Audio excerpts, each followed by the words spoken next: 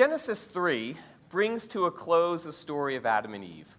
Its final verses present us with that memorable scene of God driving out the first couple from the verdant garden to live a life east of Eden as displaced people, really as refugees from the garden for which they were created. And it's clear that there's no turning back for Adam and Eve. At the entrance of the garden, God places an angel with a sword, a flaming sword, preventing Adam and Eve's re-entrance into that garden paradise. But there's life after the fall. In the opening lines of Genesis 4, we read that Eve conceives and bears a son named Cain, and soon after another named Abel. Following them are a number of other generations that bring us all the way to the sons of Noah in Genesis 10.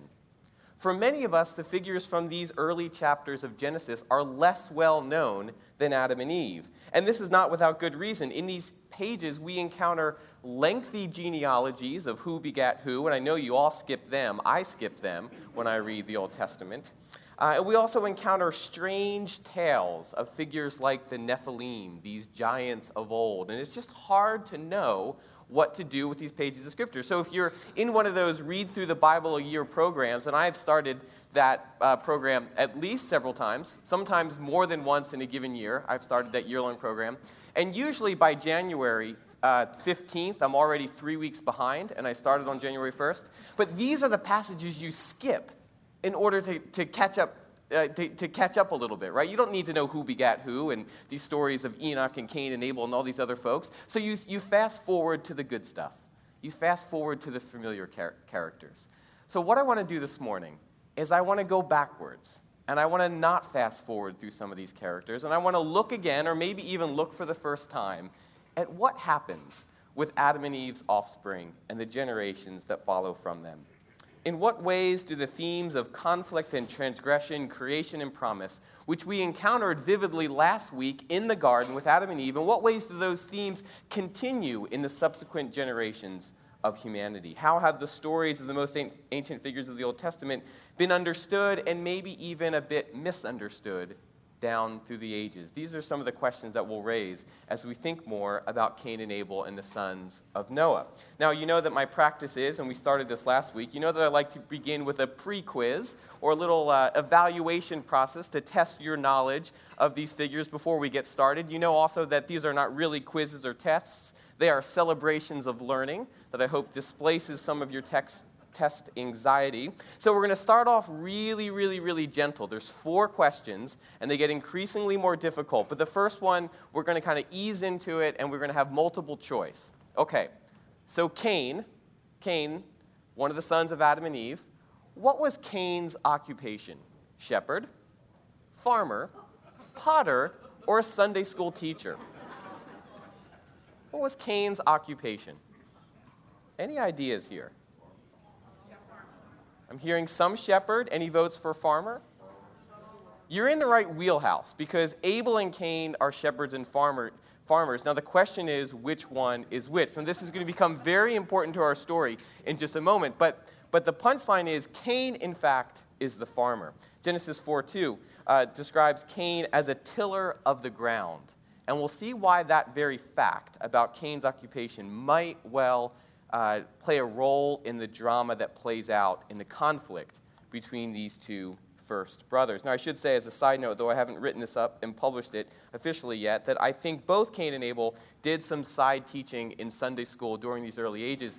They always complained about attendance, but I think, look, there was only 4 people. Just let it go. It's all right. Not many people are going to come. Anyway, second question. What was the name of Adam and Eve's third son? So you know the name of Adam and Eve's first 2 sons, right? Cain and Abel, that's the title of this course. But they're not done with Cain and Abel. In fact, there's a third son. What's the name of the third son?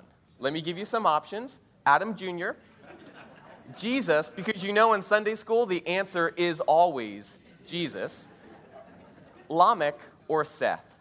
Seth. Very, very good. Seth. In fact, we read in 4:25 of the story that the text invites us to see Seth as something of a replacement for Abel. And of course, as we'll learn in a second, Abel is murdered by Cain. And so Seth is somewhat of a replacement. The text reads like this: Adam knew his wife again, and she bore a son named him Seth, in Hebrew, Shet, for she said, God has appointed Shat for me another child instead of Abel, because Cain killed him. As we saw last week, there's all of these wonderful word plays in Hebrew that are kind of masked by the English. But here, the son, Shet, was appointed Shat. So this is kind of it pictures Seth as a type of replacement to the murdered Abel. In biblical theology, Seth establishes the line of righteous pre-flood humans, culminating with Noah in Genesis 6. We even encounter Seth in the New Testament. Seth appears in Luke's genealogy of Jesus, because if you remember, Luke traces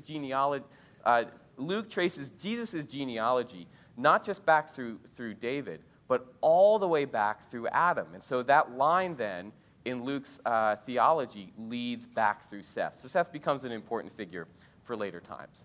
Okay, third question. How does Enoch, the son of Cain, so this would have been the grandson of Adam and Eve, the son of Cain, how does Enoch, the son of Cain, die? How does he die? Car crash, heart attack, what happens to him? Now, you know I always plant one trick question in my quizzes, so you know that I'm going to do that. And this is the trick question. How does he die? Old age? Well, the Bible is actually pretty mysterious on this point, because in fact, he might not have died. Listen to how the text tells the story. Genesis 5:24. Enoch walked with God, and then he was no more, because God took him. Now, of course, we might well read this metaphorically, and when it says he walked with God, that might be an idiom for death, or he was no more, God took him. We all might understand that as kind of a euphemism for he croaked, he passed away, for reasons that we don't know. But because the text doesn't actually say that he died, this has created wonderful space, particularly in the Jewish tradition, of speculating about what happened to Enoch. And not only in the Jewish tradition, but in Hebrews 11:5, we encounter this interpretation of the story of Enoch. By faith, Enoch was taken so that he did not experience death. So the author of Hebrews reads this story and thinks, aha, Enoch didn't die, and he was not found because God had taken him. So somehow Enoch, in this view, was taken up bodily, maybe into heaven. Maybe it kind of reminds us of the story of Elijah. In the Jewish tradition, the phrase walk with God is understood differently. Some interpret it to mean that Enoch had interactions with angels in heaven. That is, Enoch didn't die. He gets raptured up into heaven, so to speak, and he walks with God. That is, he walks with God's heavenly messengers. And in fact, in the 4th century BCE book called First Enoch, this is exactly the story that's told. Enoch is walking around in heaven and getting messages from God, and then he goes back down to earth to deliver those messages. Non-biblical stories, but yet these sort of details capture the imagination of later readers of Scripture. Final question. Now, you're going to think that this is the easiest, but be careful.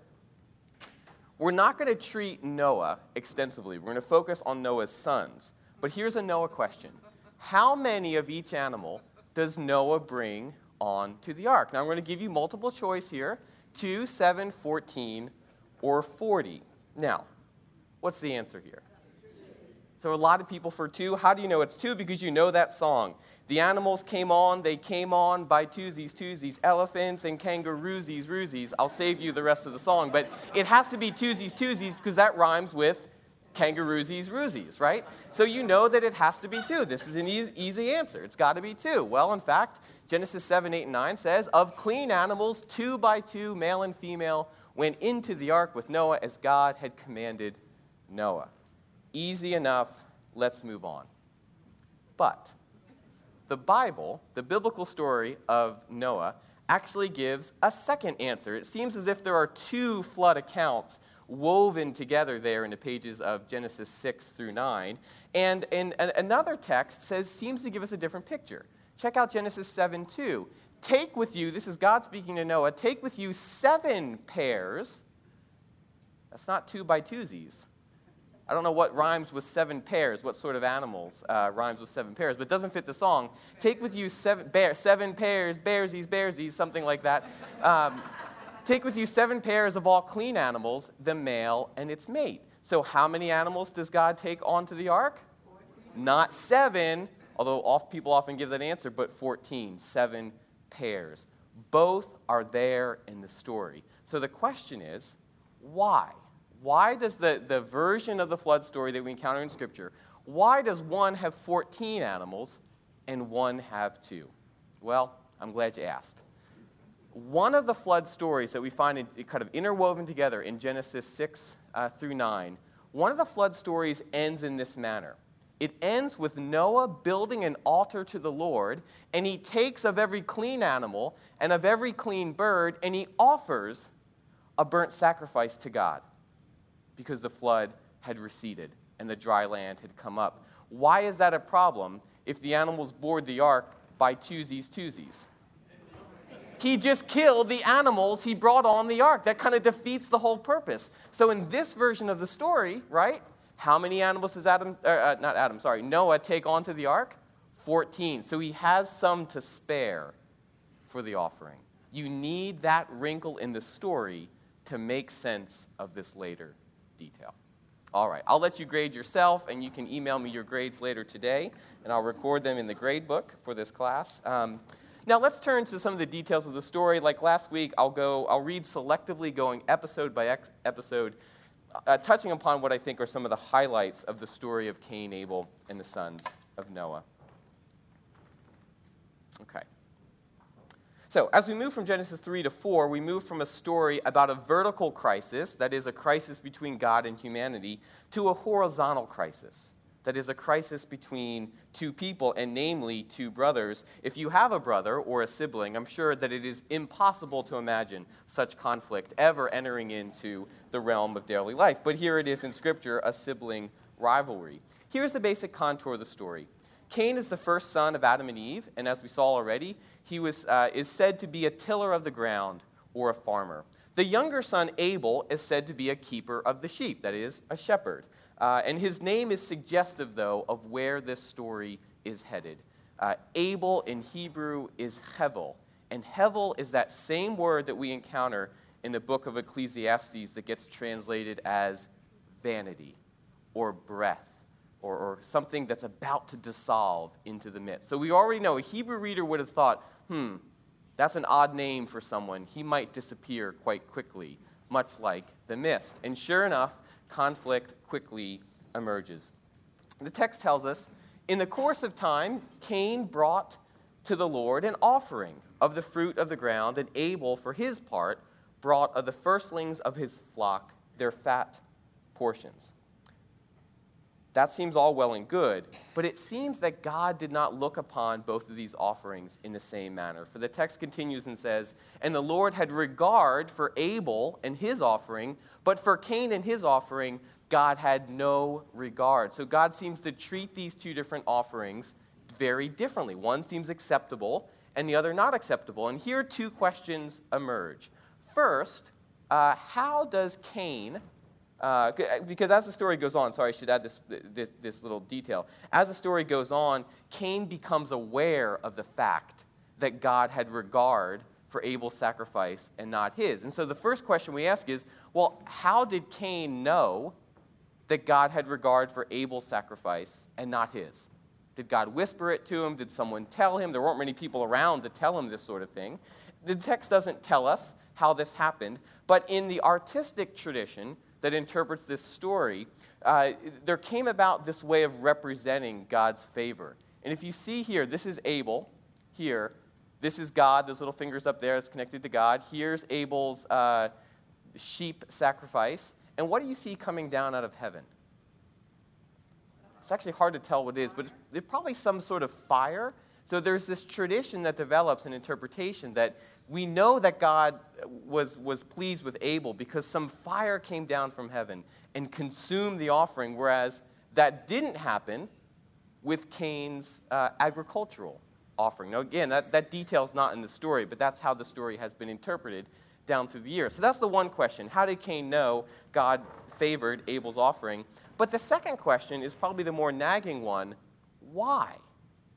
Why did God favor Abel's offering more than Cain's? And so here we're going to do our first TAPS exercise of the series. If you've done classes with me before, you know that TAPS stands for Talking Aloud Partner Sharing. So for the next minute or two, you're going to turn to a partner. Talking will be allowed during this 1 to 2 minutes. It's allowed at other times too, but for sake of argument, for the sake of the acronym, it's allowed at this moment. And here's what I just want to get your take. Why was Abel's sacrifice better than Cain's? Why was it? Because this whole story is going to hinge on the fact that Abel's sacrifice was better. So turn with a partner. If you're sitting next to a spouse, I'll let you negotiate if you want to turn to that spouse or turn to someone else.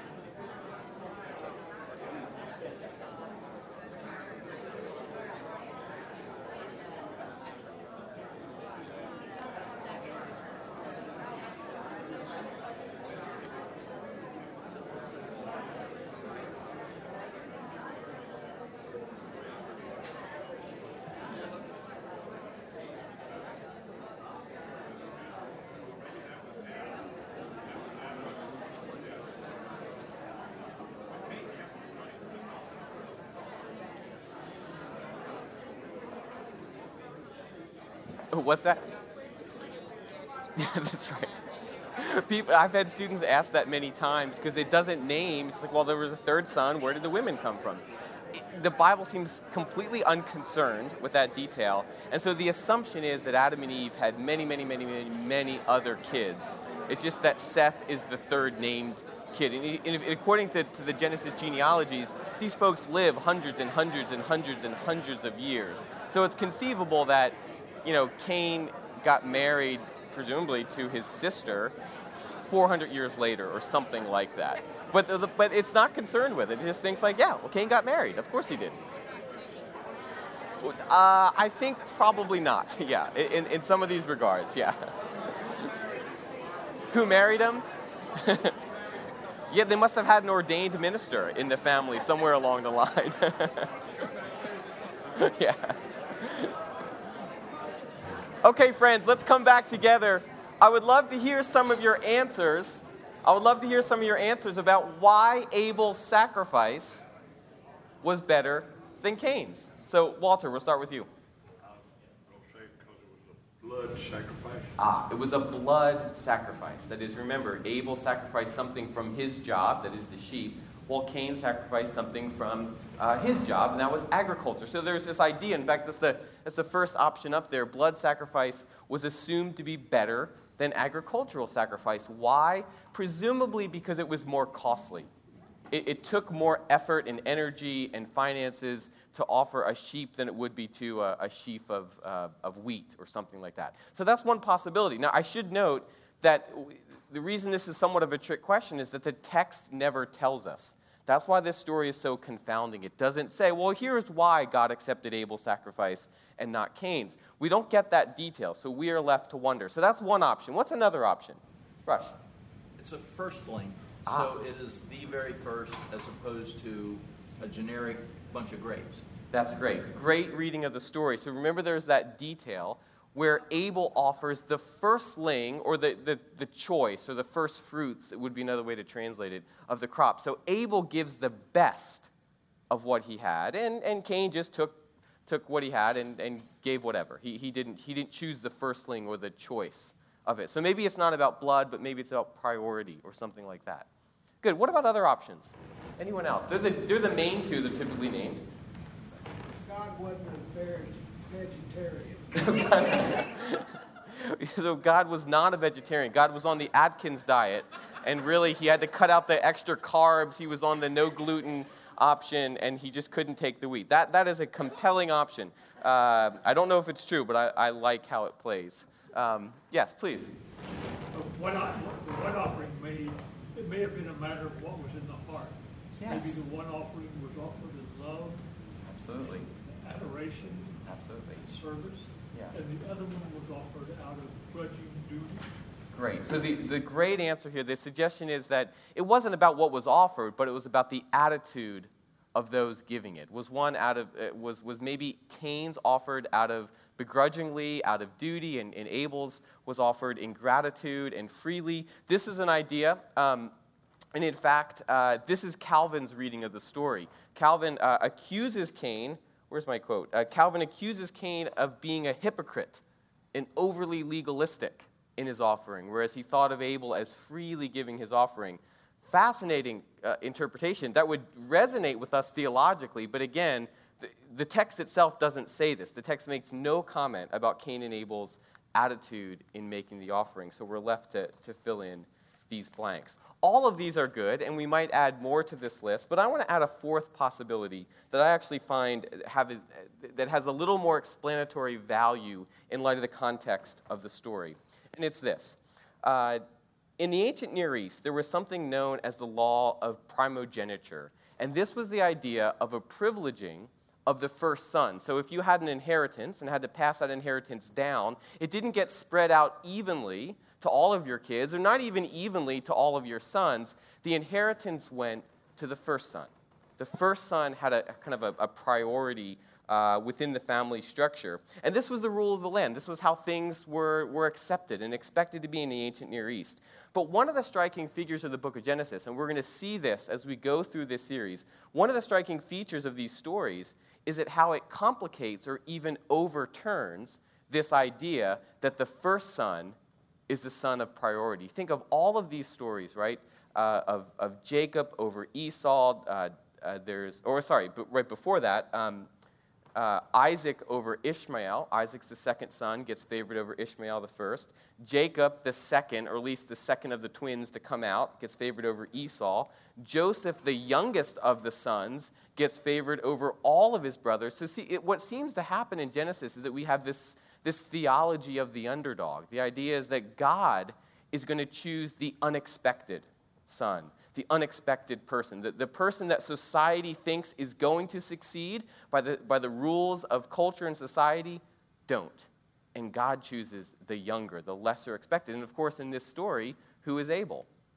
Abel's the younger son. Now, of course, things don't work out for him because of what happens next, but still, God has a priority for Abel's offering, and it's because of his birth order and not because of either the attitude of his heart or the content of his offering. Let me pause here to see if there's any questions around this topic. Walter. But God just liked him better. Well, like David, you know. That's right. There seems to be a certain arbitrary nature to this decision, and that's what's so hard about this story. I think in my view, it is arbitrary, but I think the arbitrariness can be explained by this idea of the favoring of the second. Because even David, that's a similar thing falls into place, where David is the seventh of the sons, and he gets favored in that regard. Bernard? My particular point of view would be one that is theological. That overall, in God's plan for the whole world, that he would be acceptable to a fleshly, someone who had flesh, and therefore, someone who could live, and that would be close to the blood sacrifice. Yes. But the whole idea Yes. would be that someone who was the ultimate supreme sacrifice, namely Jesus, in the overall plan. Now, we can't think in terms of, you and I don't think in terms of fairness or equality and so forth, but can we, let me ask you a question, can we equate our thinking to God's thinking? It's his plan, so he can do what he wants to do with his plan. Sure. Yeah, I mean, that's kind of that kind of nicely melds together the very first response about the fact that it was blood, and that's what made it more valuable, and the final observation that there's a level of arbitrariness to this. That is, there's a level, at least there's some degree to which this decision does not make sense. Or at least we don't have an adequate explanation for it in the biblical text. So that leaves kind of God's purposes here a bit inscrutable. And so that would fit, Bernard, with what you're saying. So I think many of these stories, one of the themes of this whole summer series is that there are a lot of gaps in these stories. It does not. I want the longer version of Genesis. I want the 500-page version of Genesis, the Tolstoy version, where you just know everything, but what they were thinking, why they were thinking it, what were their inner thoughts, what notes did they pass back and forth. We don't get that. We get like the 30-page version of Genesis. So it's both kind of confusing and confounding, but it also it invites imagination. And readers throughout the ages, and this is really one of the main points of this series, is that readers throughout the ages have taken up imaginative readings as a way of faithfully engaging with the text. And some of the results we don't find persuasive, I think, but others are quite compelling in a number of ways. And we'll see how that gets played out as the story moves on. So let's then move forward to Cain's response and see what happens next. Somewhat understandably, Cain is angry that God looks more favorably on his brother's sacrifice than his own, so he sulks. And God basically approaches him and says, "Why are you angry? Why are you sulking, Cain? If you do well, will you not be accepted? And if you do not do well, sin is lurking at the door. Its desire is for you, but you must master it." This theme of kind of Cain sulking over the fact that God has favored someone else reminds me a lot of the end of the story of the book of Jonah, where we find Jonah sulking because God has favored someone he didn't think God should favor, namely the Ninevites. Well, here that pattern of sulking because God is really merciful and gracious is already established here in Cain. And this imagery is striking. When God describes sin as lurking at the door, its desire is for you, but you must master it. Here, sin is this like creature, this tiger or lion, this ferocious thing that's seeking to get in. It's not just a choice, but it's something that actually, in this text at least, maybe we imagine it as attacking Cain in this case. Well, in either case, Cain does not master it. For what happens next is that in the very next verse, we learn that Cain invites Abel out into the field, and there he kills him. Cain said to his brother Abel, "Let us go out to the field." And when they were in the field, Cain rose up against his brother Abel and killed him. Of course, now the field is a fitting place or a tragic place for the murder to happen, because remember, Cain was a farmer, and it was from the field that he brought offerings, and they were rejected. So maybe in Cain's mind he thought, "I'm going to bring this person back to my field. I'll show God what's not acceptable. It's not the offerings of my field, but it's what happens later to Abel in that field." God comes back on the scene and says to Cain, "Where's your brother?" Now, God knew what had happened, but he asked him anyway. And then the Lord said to Cain, "Where is your brother Abel?" And Cain said, "I do not know. Am I my brother's keeper?" Now, that should be a familiar line to some of you, even outside of Scripture. What is Cain asking when he says, "Am I my brother's keeper?" What does he mean to imply? Not up to me to watch that. Yes, that's not my responsibility. Something that surely all older brothers or sisters have said at one point about their younger siblings. Was I left in charge? Am I getting paid for this? Is this my job to look after my younger brother? So, of course, Cain assumes the answer is no. I'm not my brother's keeper. But what's God's expectation? The answer, in fact, is yes. You are your brother's keeper. We all are the keepers of our brothers and sisters. So this is where Cain really gets things wrong in many ways. And this is one of those Bible phrases that has worked its way into our everyday language, even in secular circles, without any reference or explicit reference to Scripture. The phrase has come to signify a commitment to humanitarian efforts, including issues of poverty, racial reconciliation, and so on and so forth. President Obama launched an organization in 2014 called, of course, My Brother's Keeper, and it provides comprehensive and sustained interventions to improve life outcomes for boys and young men of color and empowers them with the resources and support to get and stay on a path to success. This is not a Christian organization. This is not an organization that teaches the Bible or so on and so forth, but it takes and appropriates this well-known biblical phrase and applies it to this broader humanitarian efforts. And it strikes me, I should just say, that this is a relevant theme for the church today. We might ask, what sort of ethic does this question, am I my brother's keeper, imply?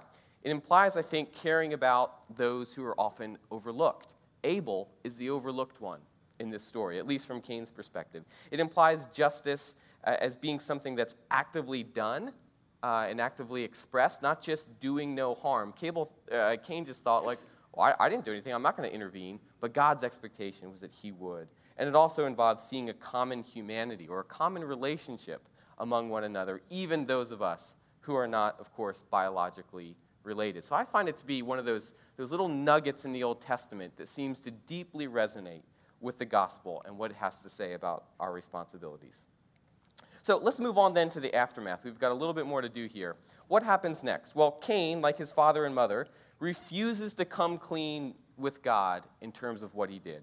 And as was the case with the previous generation, God announces a curse. Here's the curse on Cain. God says, when you till the ground, it will no longer yield to you its strength. You will be a fugitive and a wanderer on the earth. So, two parts of this curse. You're going to have toilsome labor, and you're going to be a wanderer. You're going to be a refugee. Does this sound familiar, particularly to anyone who was here last week? Does this curse sound familiar? It should sound a lot like the curse of Adam.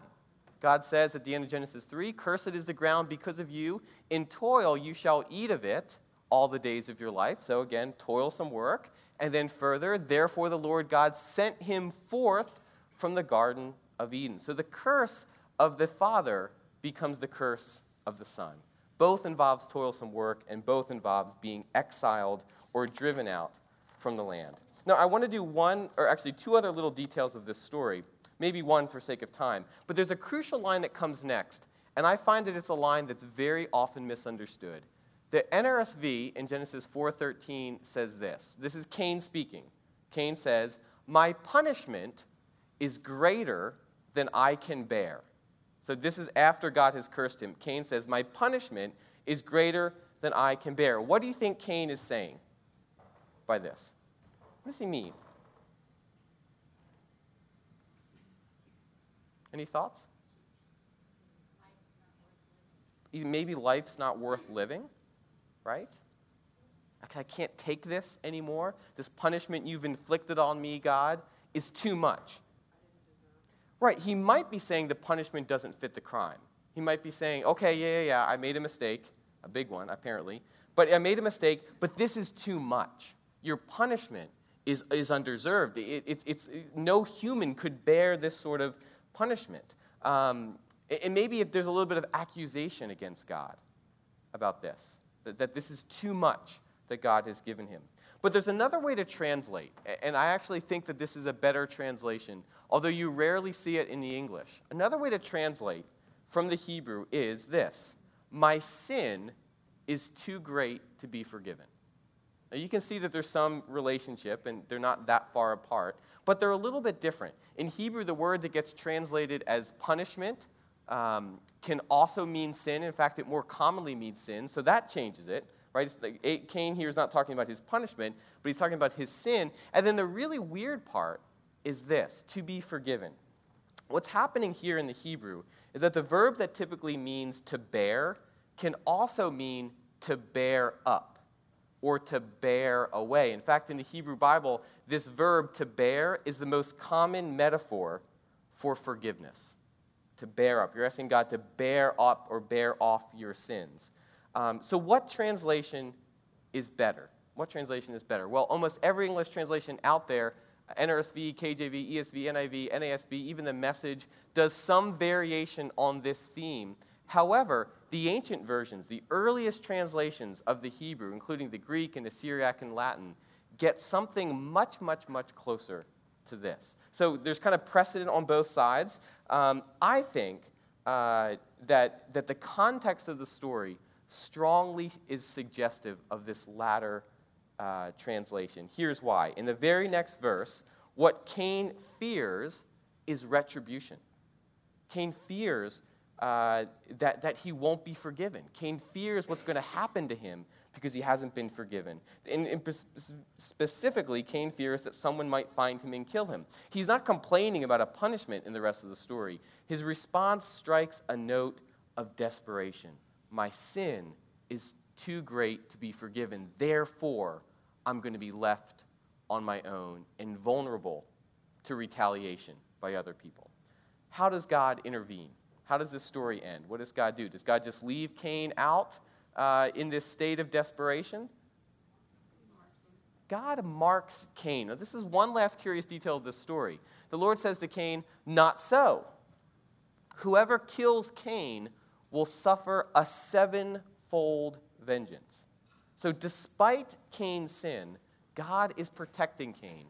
And the Lord put a mark on Cain so that no one who came upon him would kill him. Now, some of my seminary students have sometimes asked, well, what sort of mark was this? Was this a tattoo? Is it okay that I get a tattoo? Is that the mark of Cain? Is it some other visible sign, maybe like a Harry Potter type of lightning bolt thing on his head that people would see and think, oh, no, we can't touch that guy? One rabbinic source says that he's marked by one of the letters of the Lord's name, and that is the warning to people not to touch him. Sadly, and I have to name this because there are these unfortunate streams in the history of Christianity, but sadly, in some branches of Christianity, the mark of Cain was interpreted as dark skin. And the racial, not undertones, the racial overtones here are to me, disturbing and very present. One example of this is that when Utah was considering slavery, Brigham Young told the Utah Territorial Legislature that the curse of Cain required slavery. That is, he kind of rationalized slavery back to this story. Now, mind you, this story has nothing to do with slavery, has nothing to do with issues of race or ethnicity or anything like that. But this is one of those sad ways, in my own opinion, that the Bible gets appropriated to support ideologies and ideas that are actually, in the end, radically out of step with the overall theological message of Scripture. But we still, as a church, I think, need to be aware that these things happen. In either case, I think what's particularly problematic about that interpretation is that the mark on Cain was not a curse. The mark on Cain was an expression of mercy. It's what protected Cain from being killed. The mark indicated that Cain should not be killed and that people should not take vengeance into their own hands. It is a mark of guilt in some ways. That is, it shows that Cain had sinned, but it's also a mark of grace. And I think we might think of ourselves as all bearing the mark of Cain, insofar as, despite our sin and shortcomings, we all have been marked as righteous in God's eyes, despite our shortcomings. So I would like to think of the mark of Cain as actually something that we all bear, and that's good news. It's good news to know that we are protected and considered righteous despite all of our sins and failings in this life. Okay, we've got just a couple minutes left, and I want to move on to one last consideration, and we might actually not get to Noah's sons, which is an interesting story. Well, actually, we'll do a poll the audience. We can do one of two things. I can't do both because of time.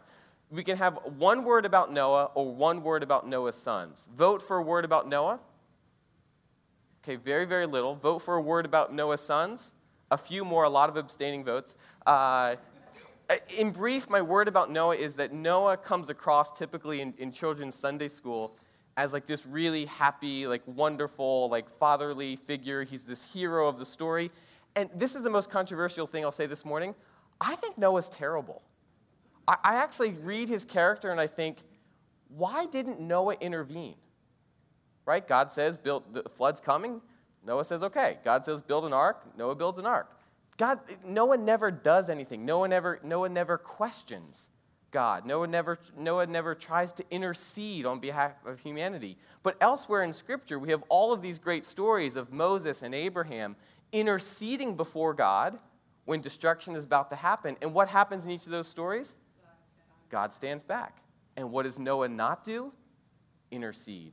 So he might be a good figure. We might paint him on the walls of our Sunday school classes, but I'm not so convinced that Noah had the best interests of humanity in mind. But I'll go into that at another point. Let me say a word about the sons of Noah. It's a weird and fascinating story, and we'll end on this. After the flood, Noah has 3 sons. I was going to quiz you on this, but I thought it was a little bit too hard. Shem, Ham, and Japheth. One night, here's how the story goes. One night, Noah indulges in a bit too much wine that comes from his field. He was a grower of grapes. And Noah falls asleep naked in his tent. It's a weird story. Well, what happens is Ham, one of the sons, comes into the tent and discovers that Noah is naked.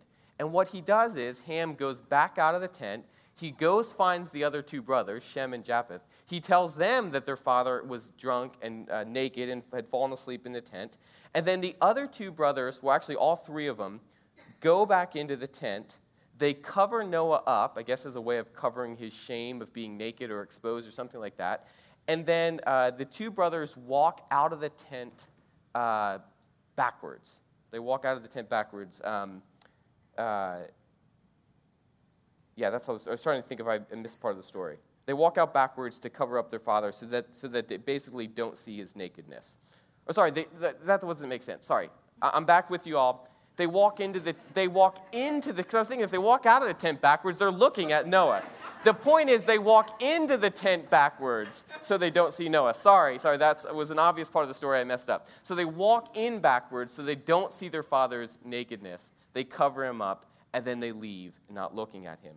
Now, what happens in the story is that Noah wakes up, he figures out what has happened to him, and he's angry at his younger son, Ham. He's angry, and he says this. Noah said, "Cursed be Canaan." Now, Canaan, as I'll explain in a second, is actually Ham's son, so it's Noah's grandson. "Cursed be Canaan, lowest of slaves shall he be to his brothers." So God is mad at Ham. Now, why? Another case with I want the Tolstoy version because this version doesn't fully explain why. The text is sparse on details. Perhaps the idea is that for a son, Ham, to see his father drunk and naked and leave him that way was a failure of his filial duty. Or maybe Noah is unhappy that Ham went out and told his brothers that he was naked. And Noah's thinking, why didn't you just keep this to yourself? I'm embarrassed about this. Why did you spread the news? There's some thought, too, that there might even have been some sexual impropriety involved. The story doesn't say this, and that Noah awoke and knew that the son had done something to him. But again, the text doesn't say this. In either case, what's interesting is the punishment. Instead of cursing Ham, God punishes Ham's son, Canaan. Ham had 4 sons. Each of them was associated with a geographical region. Canaan, with the land of Canaan. One of his sons was Put, which is probably Libya. Another son was Mitzrayim, Egypt. And a final son was Cush, Ethiopia. Now, why focus on Canaan? What's going on here? Most likely, this is a story that's told to justify later Israelite animosity with the Canaanites. If you've read the rest of the Old Testament, or at least parts of it, you know that Canaanites and the Israelites are always in conflict. So maybe this story is told as a way of saying, here's the origins of that conflict. Or here's why the Canaanites should be driven out of the land. Because all the way back to this time, all the way back to the time of Noah, there was a problem. Canaan, or at least his father, even back then, acted disrespectfully. And that's why these people are those people. That's why these people should be driven out, and that's why the Israelites should be justified over them.